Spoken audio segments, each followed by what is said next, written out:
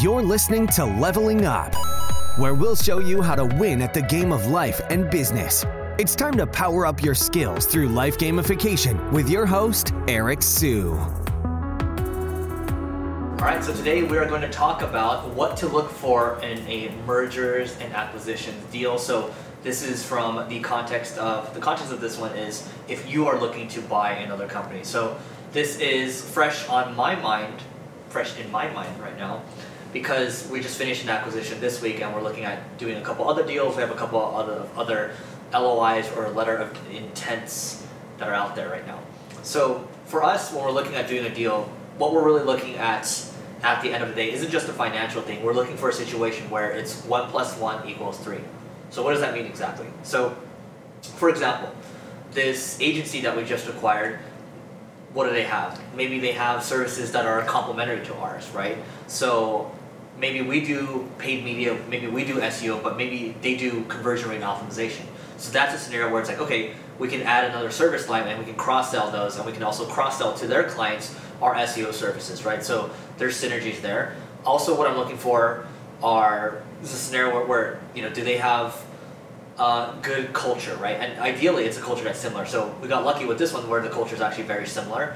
And the other thing I would say is there good leadership? Because what I'm not looking to do is I'm not looking to buy another job, right? So if you're acquiring a company and then you have to do all the work, that's not really fun at the end of the day. You're looking for situations where there's high leverage. So maybe they have people that you don't have. Maybe they have a CFO. Maybe they have a chief heart officer, right? There's always new titles that are out there, right? So maybe they have something that's very additive to what you're doing. Also, maybe they have something that like a marketing asset or a sales asset. So as an example, for us, we get a good amount of traffic each month to our site and to our other properties. We're talking, in the millions, right? And so that's helpful for us because we have a predictable lead generation system, whereas most agencies that we evaluated over the last couple of months, they all seem to be getting deals through word of mouth, which is not really repeatable, right? And all the sales are driven by the founder. So that's not really a system.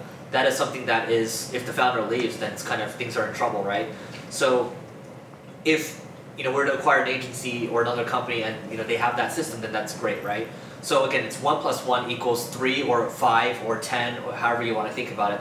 That's the fundamental thought that you want to have, right? So beyond that, what else am I looking at with an acquisition? Well, I'm looking at churn, right? So churn basically means, how many clients are you losing per month, or how much revenue are you losing per month? Not only just churn on the customer side, but churn on the employee side too. So every year, how many of their employees are they retaining? So what we look at is regrettable loss. So we try to keep our regrettable loss under 10%. So what that means is, let's say someone at the company leaves, and we really know that we're going to miss them, that's regrettable loss. If someone leaves and it's just like, oh, that's a sigh of relief, that's non-regrettable loss, right? So, that's another way to look at it. And so you have the churn metrics, you have also the client NPS, so that's the net promoter score. How likely are you to recommend this company or my company to other friends? And I'm also looking at the lifetime value of a customer. I'm also looking at the, I'm gonna have to edit this part out. Let's see what else we got. Oh, here, let me pull this up. Okay. So we're also looking at their margins as well. So you can look at their gross margins. You can also look at their net margins as well. And the agency that we just acquired happens to be very profitable, right? So that's great because now I can look at, from a strategic standpoint, I can think about, okay, what can I do creatively in terms of financing? Because if you're very profitable, banks are going to like to give you good deals, or you can go to other types of alternative financing platforms like a PIPE or a CapChase. You have a lot of different options that are available to you. And what else am I looking at? I'm also looking at the lifetime value of a customer. Okay, so lifetime value of a customer. If the lifetime value of a customer is $100,000, I know I can spend a lot to acquire a customer. And I also want to know who the A players are on their team.